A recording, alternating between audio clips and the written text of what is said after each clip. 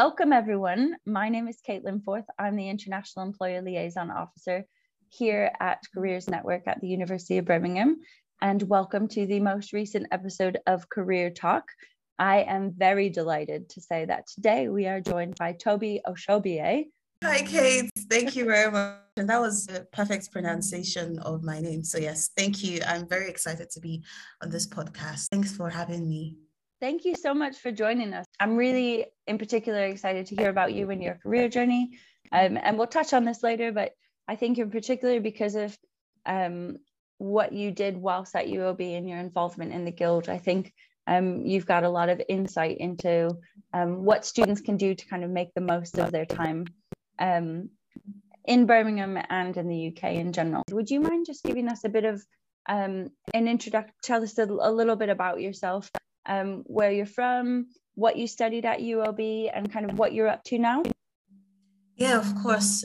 So context, my background, I'm Nigerian, lived in Nigeria my whole life. And then in 2018, I came to the UK to study. So I studied a master's in international relations and diplomacy. But before coming to the UK, I already had a degree in French language. So I came here, started studying, met lots of people, made amazing friends who I still chat with today, miraculously. And along the line, I got involved in Guild, in quotes, politics. I decided to put myself forward as a postgraduate officer in 2019, won that one, and then I went ahead again to put myself forward. I see the torture of being in the political landscape was not enough, but that's a joke anyway. So I put myself forward to become Guild president. So that was also really good. Gained a lot of skills, met a lot of people, both within the university, within Birmingham, and even around the world as well. And after that, I got a job for working with a charity. So the charity that I currently work for is called the National Youth Advocacy Service. And I work as the public affairs and engagement officer. It's a fantastic job. It's a fantastic charity that is set out for a good cause. And I'm happy to still expand on this as we move forward in terms of the detail of my role and what the charity does. But just summary of who I am, someone who came from Nigeria to pursue a dream, and did that, in my opinion, brilliantly well, albeit challenges were in the way, but here we are. I mean, the amount that you achieved in a short amount of time whilst studying, I think is remarkable.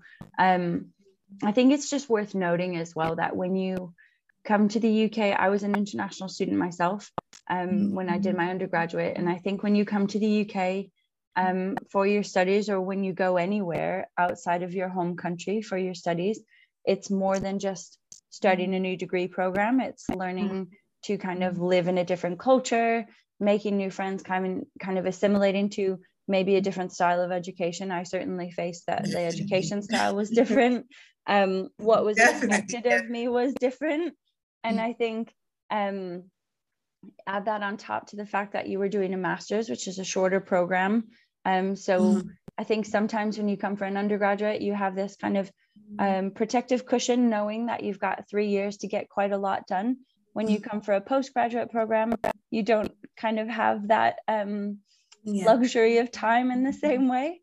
So the fact that you just kind of threw yourself in at the deep end and got involved in Guild politics, which is, no mean feat, they are very time and resource intensive, is a testament to you. It's a testament to your work ethic, it's a testament to your drive, and it's a testament to kind of the experience that you were determined to have as well. So that's highly commendable in itself. Thank you. I think you perfectly summed up what I experienced when I came to the UK, because doing a master's degree, having, like you said, a shorter amount of time to our culture like having acculturation, getting involved with your immediate society and understanding what's going on. It was really difficult for me. And that's one of the things that I tried my hardest to change when I was a postgraduate officer, because I wanted, especially international students who were only going to be in the country for like a year. Some people tried to get a job and stay behind like I did, but they couldn't. They had to go back home, and which is not a bad thing.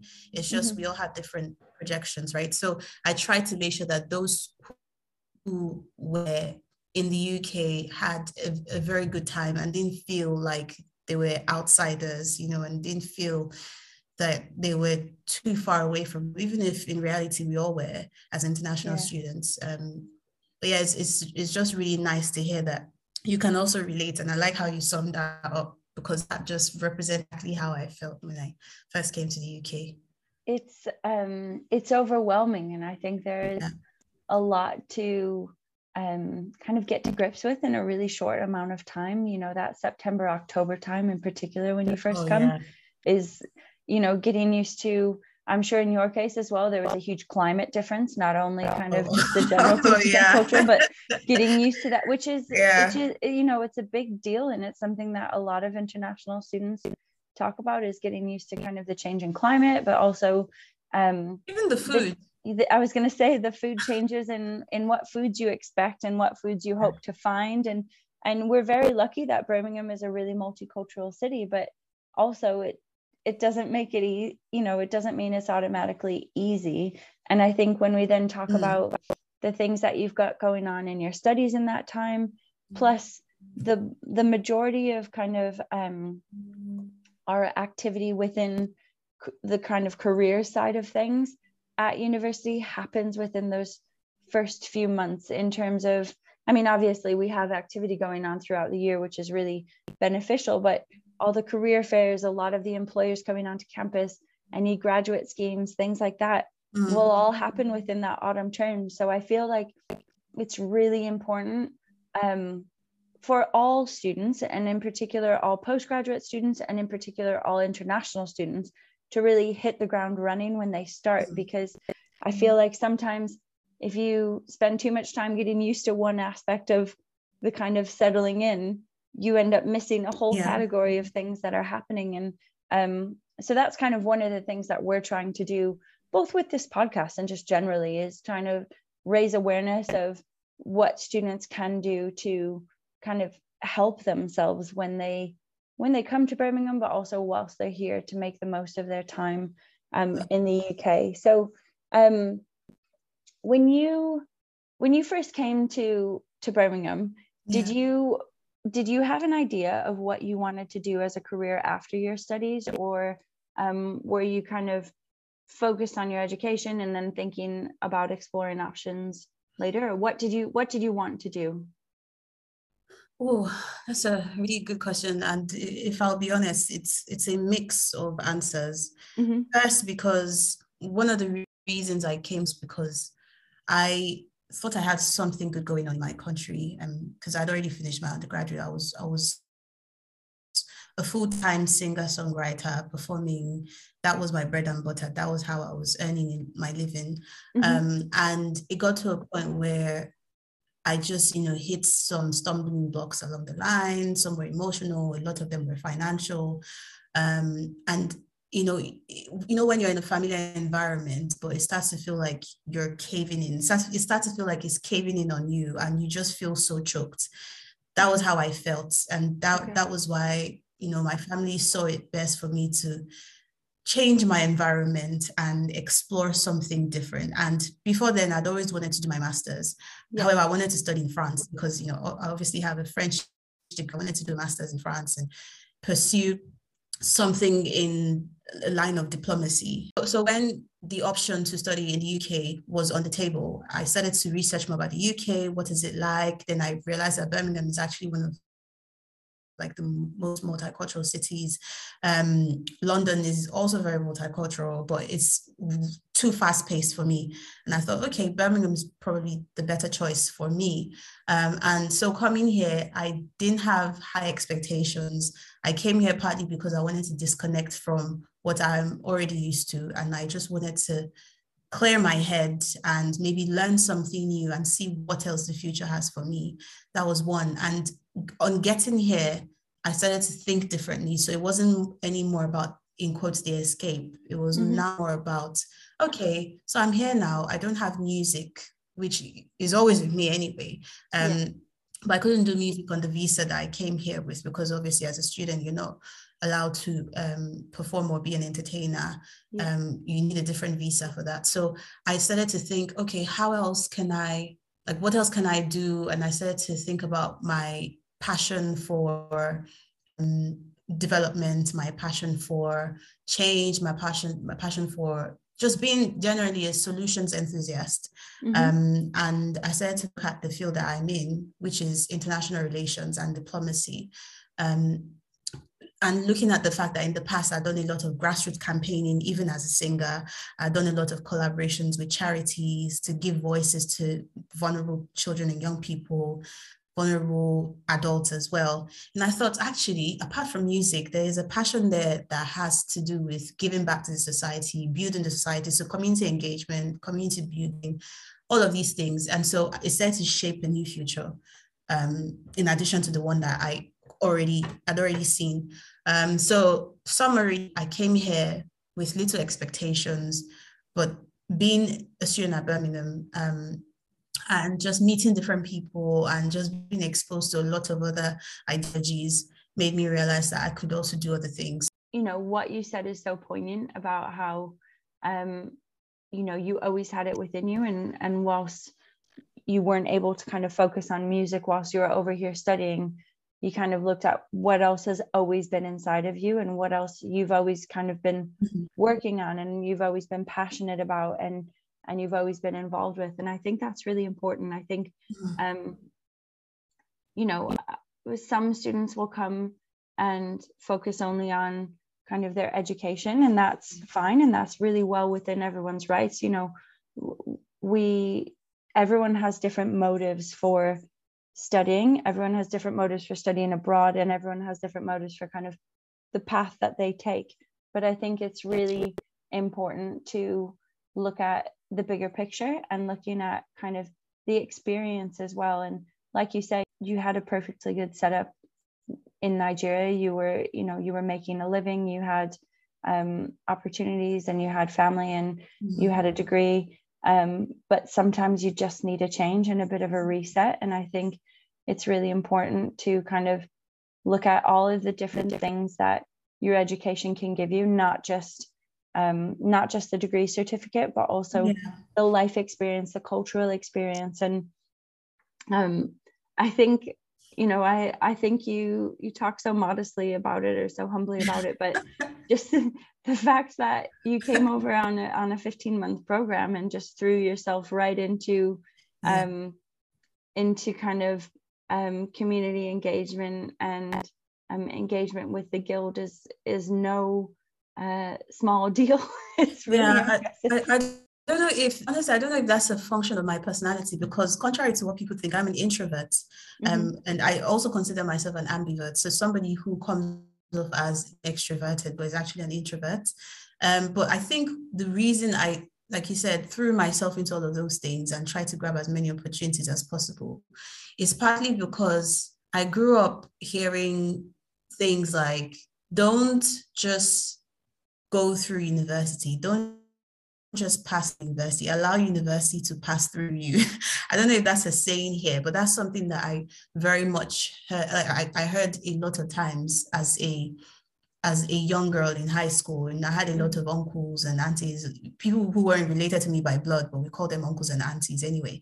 And they would tell us whenever they're going to university and, you know, how they're doing and the things that they're involved in. And they would always say, even my mom says it a lot. Well, she used to say it then, but she would say, don't just go through university, you know, let it go through you. So it means that don't just be a passerby, don't just go to classes and, like, you know, take notes and leave. Be a part of it, create memories, create experiences. It doesn't have to be you going for every extracurricular activity.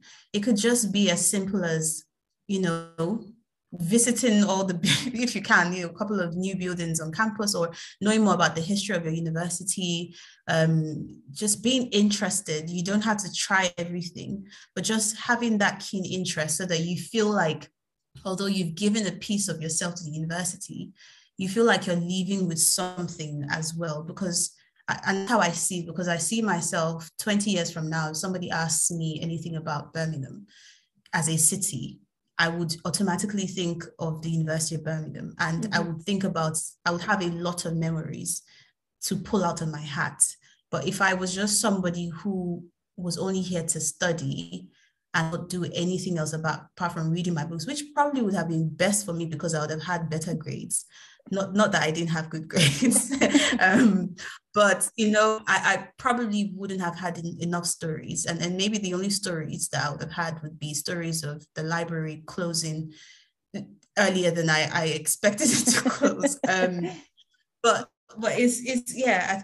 Just my summary is, for anyone listening who doesn't quite know why they're even in university and they just found themselves. I mean, nobody does, but at the end of the day, we ask questions. And if you ever feel like you don't even know your purpose, I think just take it one step at a time, just explore, just move through it. And if you find an opportunity that's interesting, even if you're not that kind of person who grabs every opportunity, just be curious about it. Try to find more and try to put yourself out there. If it doesn't work for you, then just move on. But don't just shut yourself out from everything, I think would be my advice if we're giving advice. So you don't have to take it, by the way. I think that's so beautifully put. And I think that kind of idiom of don't just pass through it, let it pass through you is really important, because I think, university, there's a lot of pressure on university students, and there's a lot of pressure to get grades and to get a good job at the end of it. And I think, the career aspect isn't just about, that doesn't just come from grades, that comes from experience as well. But more than anything, kind of, I think university is transformative in shaping who you are as an individual. And if you let it, the friendships that you make and the experience that you have are ones that will stay with you and kind of shape what you then go on to do, or all of these new experiences will then kind of help, set you off down a path of who you're meant to be and what you actually want to do. Because so many students, myself included, would start university with one idea of what they wanted to do as a career or for the rest of their life. And by the time you finish university, all of those experience that you have has completely changed both your mindset, but also the path that you go down. And I think it really helps students then make a more informed decision about what is right for them. And I think, it's really beautifully put, and that's something that is tricky. And I would imagine, certainly for when thinking back to when I was an international student, but from what I hear from a lot of international students is it is really easy to stay in groups of people from your home country or from a similar culture, because it's familiar and it's comfortable. And there's nothing wrong with that in some aspect, because you do need that kind of sense of home, and you do need that sense of people that just understand kind of what you're going through. But it is also short-sighted to only do that. And I think some of the best, the students that are most successful are the ones that have a wide range of experiences and people that they meet and engage with. And I would imagine that your work with the Guild, introduced you to so many different people and lots of different experiences as well. Can you tell me a little bit about what the role was as the postgraduate officer and how you juggled that with your studies as well? Oh, okay. I'll try to be very succinct. So first year as a sabbatical officer, that's what we call students who work within the student union. So as a sabbatical officer, first year I was a postgraduate officer. I did that part-time for a couple of weeks, more than a couple of weeks actually, because it was towards the end of my year as a student. So I had that option to do it alongside my master's, but do it part-time until I finish my master's, or take a year off. So defer the completion of my master's until after I'd finished my year as a sabbatical officer. The mature woman in me decided, yeah, I'll just carry on. I'll do it side by side. Bad idea, because it stressed me out a lot. And I wouldn't really advise anyone to do it alongside their studies, except they're very, very good at time management, which I wasn't very good at that point. So I didn't really manage my time properly. So I got very, very stressed. But in terms of the role itself, it was great because I initially decided to put myself forward for international officer, because I felt like international students needed more of a voice on campus, and they needed somebody to speak out for them, especially from represented backgrounds. So not just students from, so I'm talking about racial backgrounds now. And I then decided, how about I just do postgraduate officer instead? Because I feel like that even covers more. So it covers education as well. So not just you being, not just your international student identity, but the full experience that you have as a student, your education is specifically, and that's what the postgraduate officer role does. So when I was postgraduate officer, a lot of my work was to make sure that postgraduate students were not an afterthought when decisions are being made about the well-being of students when it comes to education, their social life, opportunities on offer for them, including careers, just a range of things, because a lot of us, especially master's students, are only there for a year, except it's part-time and we're there longer.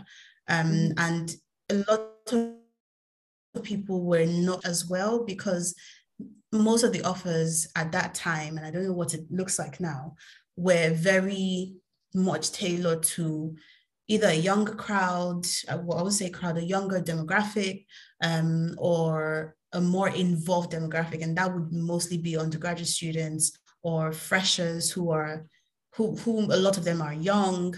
And that means that master students, who most of them are mature students, in the definition being that they've past a certain age. I think 25 is the age. And, a lot of them are professionals. A lot of them have jobs that they're doing. A lot of them have children, and, their needs and their wants, their likes are not the same as freshers who have just come out of high school and coming into university. Very, very different. And so I try to articulate that in my relationship with the guild and my relationship with the university, to say, these things need to be considered. So every single room that I set foot in, every single board that I sat on, be it about well-being of students, be it about the social life of students, be it about just general support, I would always be there to articulate the voices of postgraduate students. In my time at the Guild, I tried to make sure that there were regular social activities that postgraduate students could attend and feel comfortable, and not feel like, it was just feel like it was well thought out for them. And I kept doing that. I tried to also create opportunities for PhD students or researchers to work. I tried to reestablish a good friendship and relationship between the Guild and the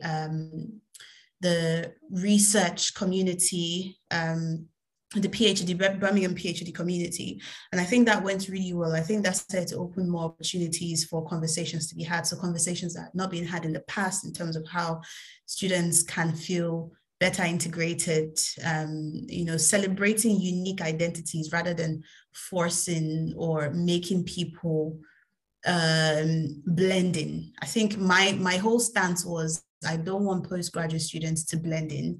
I want them to feel celebrated. I want their individualities and their identities and their, values and ideals to be respected and celebrated, and, not just them blending in, basically.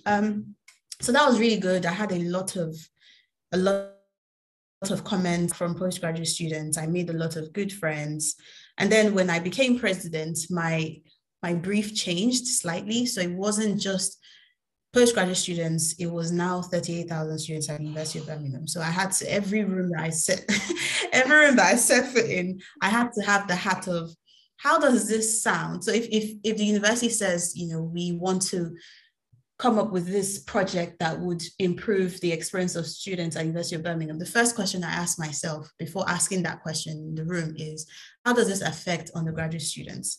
How does this affect undergraduate international students? How does this affect part-time students? How does this affect mature students?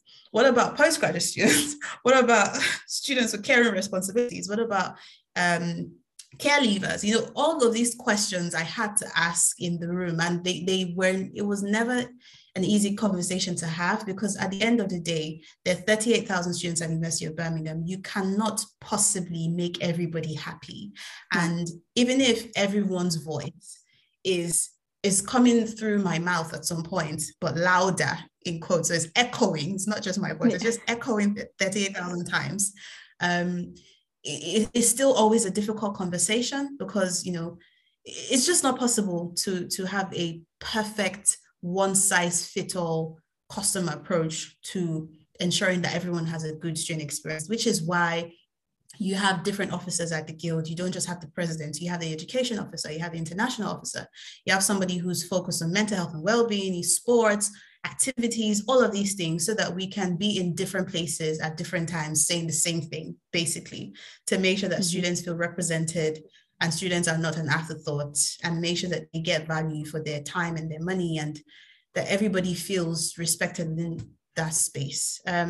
So yeah, it was an amazing time for me, because not only did I learn more about the workings of the university, I learned to be more diplomatic. I learned a lot of skills, not just diplomacy, actually. I think is more about relationship management, crisis management, project management, all of these things that really helped me when I was interviewing for jobs, because it felt like although I was still in university, I already had access to high level skills and high level engagement that not every student had access to. And that kind of shaped my thinking.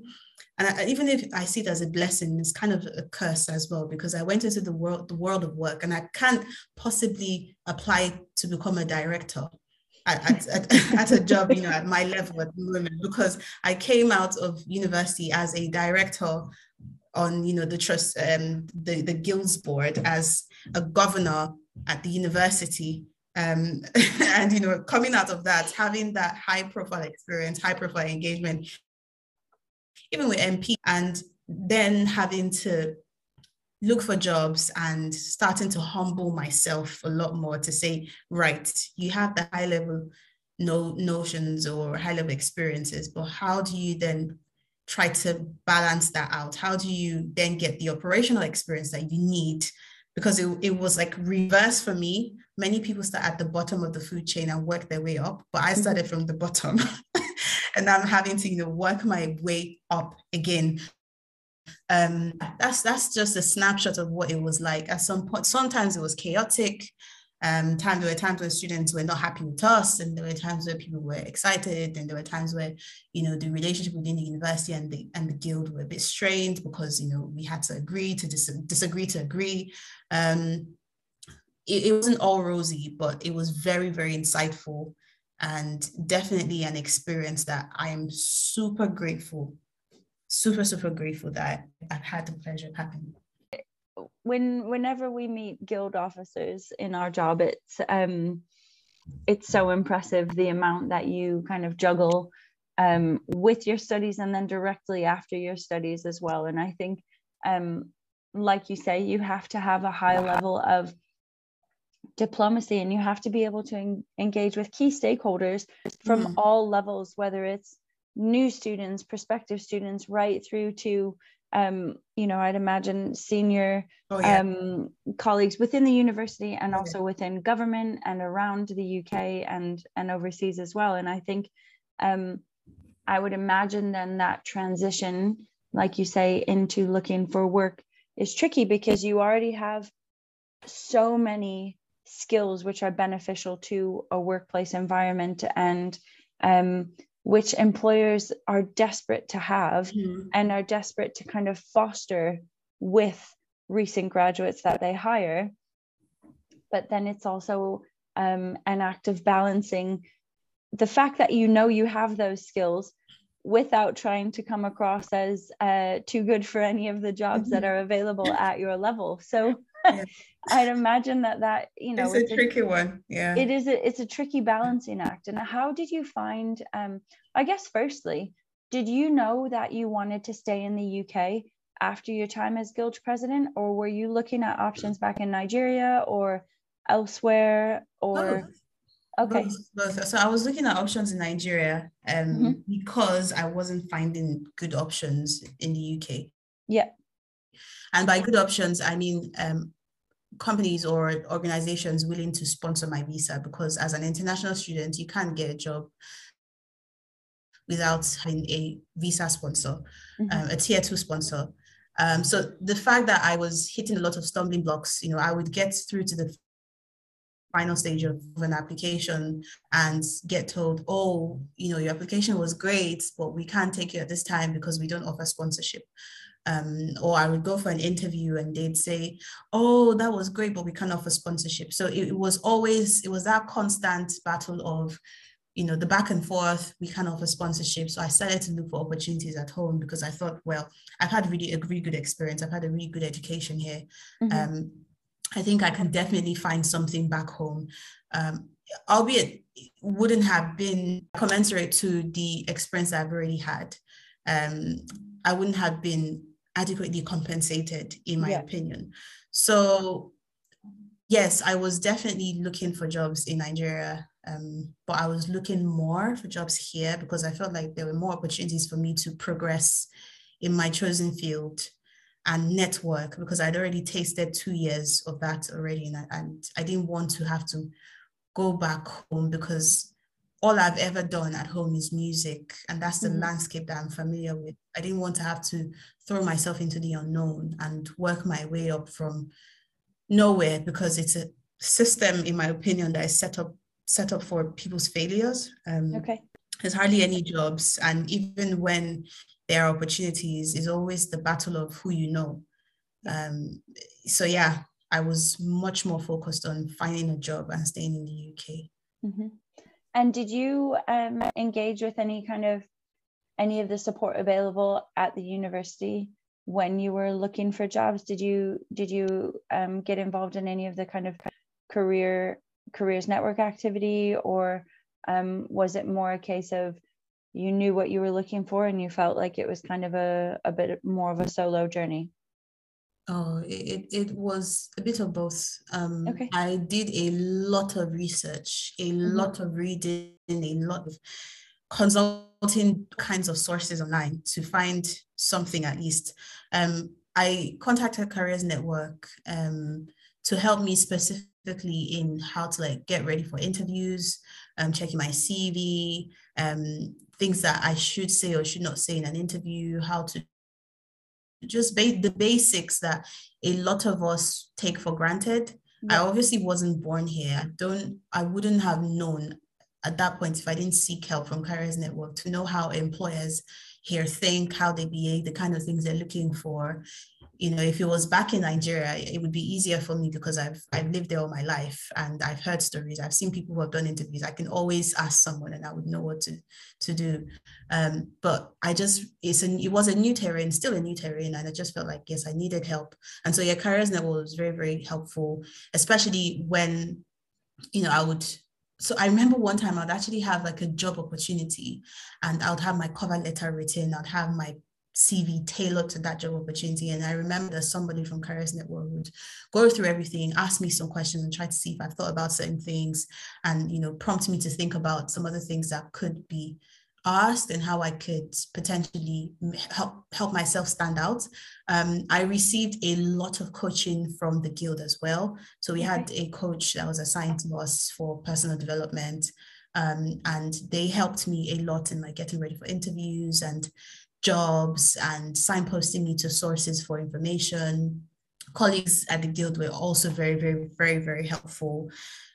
So it was a good balance, I think, getting a lot of help from the guild, but also Careers Network. I think, I'm still in touch with Careers Network. I think that's my that's my only contact point at the moment with the university, apart from the wow. guild, which is like family. Oh, you have such an interesting story, because you did really hit the ground running, and that isn't to say that your journey hasn't been without challenges, but I think you really recognized what those challenges were, and you had the forethought to kind of foresee them and think, okay, what do I need to do to overcome this challenge?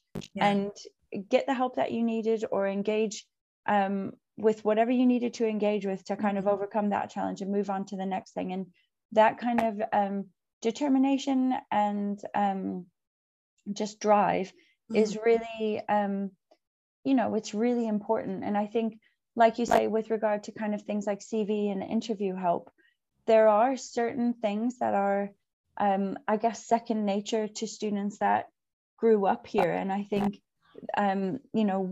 how a CV is laid out, for instance, in the UK varies compared to other countries. And I think as an international student in particular, that's something that's really important to seek advice on, because a lot of these companies, what some people don't kind of fully appreciate is a lot of these companies will send CVs, they get thousands of them, and they just send them through kind of CV scanning apps. And if you don't have the keywords that they expect, or if you don't have the layout that they expect, then they have to weed them out somehow. And it doesn't feel fair, but there are oftentimes small tweaks that students can make to make their CV more attractive to employers. And I think that's where we can really offer a lot of support and a lot of help. So tell me a little bit about your current role. What does it involve on a day-to-day basis? And how have you found that transition into work from, I guess, studying and then the guild? So, I mean, you were already working after studying, but I guess how have you found that transition into work post university kind of phase? It was very smooth for me because I was already used to fast-paced environments, already used to, dare I say, chaos. Higher education is no joke. And I was already used to high level, like digesting high level content, high level workload. So the transition was easy for me because it's a children's rights charity that works to empower and support care experienced children and young people, as well as vulnerable adults. And so at some point when I even started working at the charity, I felt like it was too slow for me. I felt like I had a lot of adrenaline, a lot of energy that I needed to let out of my system, but it was just too quiet. And I probably spoke too soon, because just a couple of months after, it became chaotic, but not in a bad way anyway. It's just, it became very busy is what I should say. So the transition was very good for me. I have a fantastic manager who is very understanding, very open-minded, who just helped me settle in, and my colleague, the research assistant within my team, was a very small team, also helped me settle in really well. And the fact that it's a sector that I wasn't 100% familiar with in terms of children's rights, advocacy, policy, and all of those things. I did a lot of policy in my role at the Guild, but everything was education, higher education policy, higher education, everything that just has to do with education. And the law that we were looking at was, the Education Act. A lot of the things that I was exposed to at education completely. So being in this role, I had to do a lot of reading. I had to get familiar with a lot of guidelines and guidance and like laws within the space of like safeguarding children's rights, children's representation, participation, and all of that.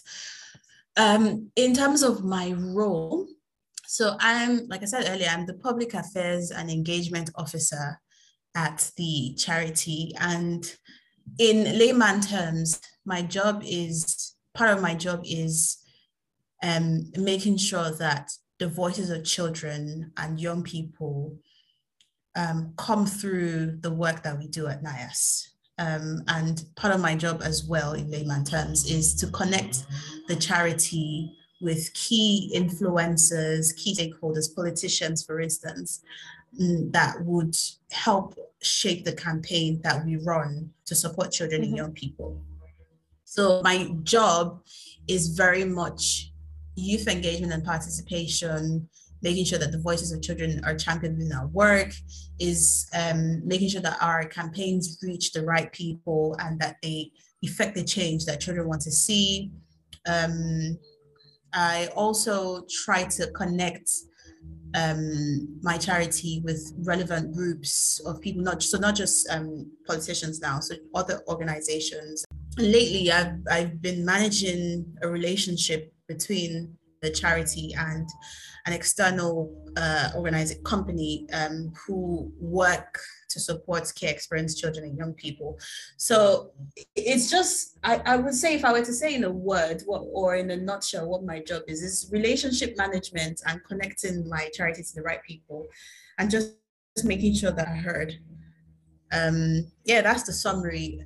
And in terms of what it looks like day to day, I have quite a number of meetings, internal and external. Most of my external meetings are with other charities that do similar work with us, sometimes with politicians, Department for Education, DHSE, NHS, other external meetings I have. So this is kind of external / internal, is the young people that we work with to influence our campaigns, who volunteer to shape our campaigns. So they come up with campaigns ideas, we go away to fact check, we do all the legwork, all the data collection, we bring it back to them and they tell us, oh yeah, okay, so let's recommend to the government that the government changes this and that. And we go, okay, that's feasible, we can do that, we can definitely champion voices, and we just go ahead and do it.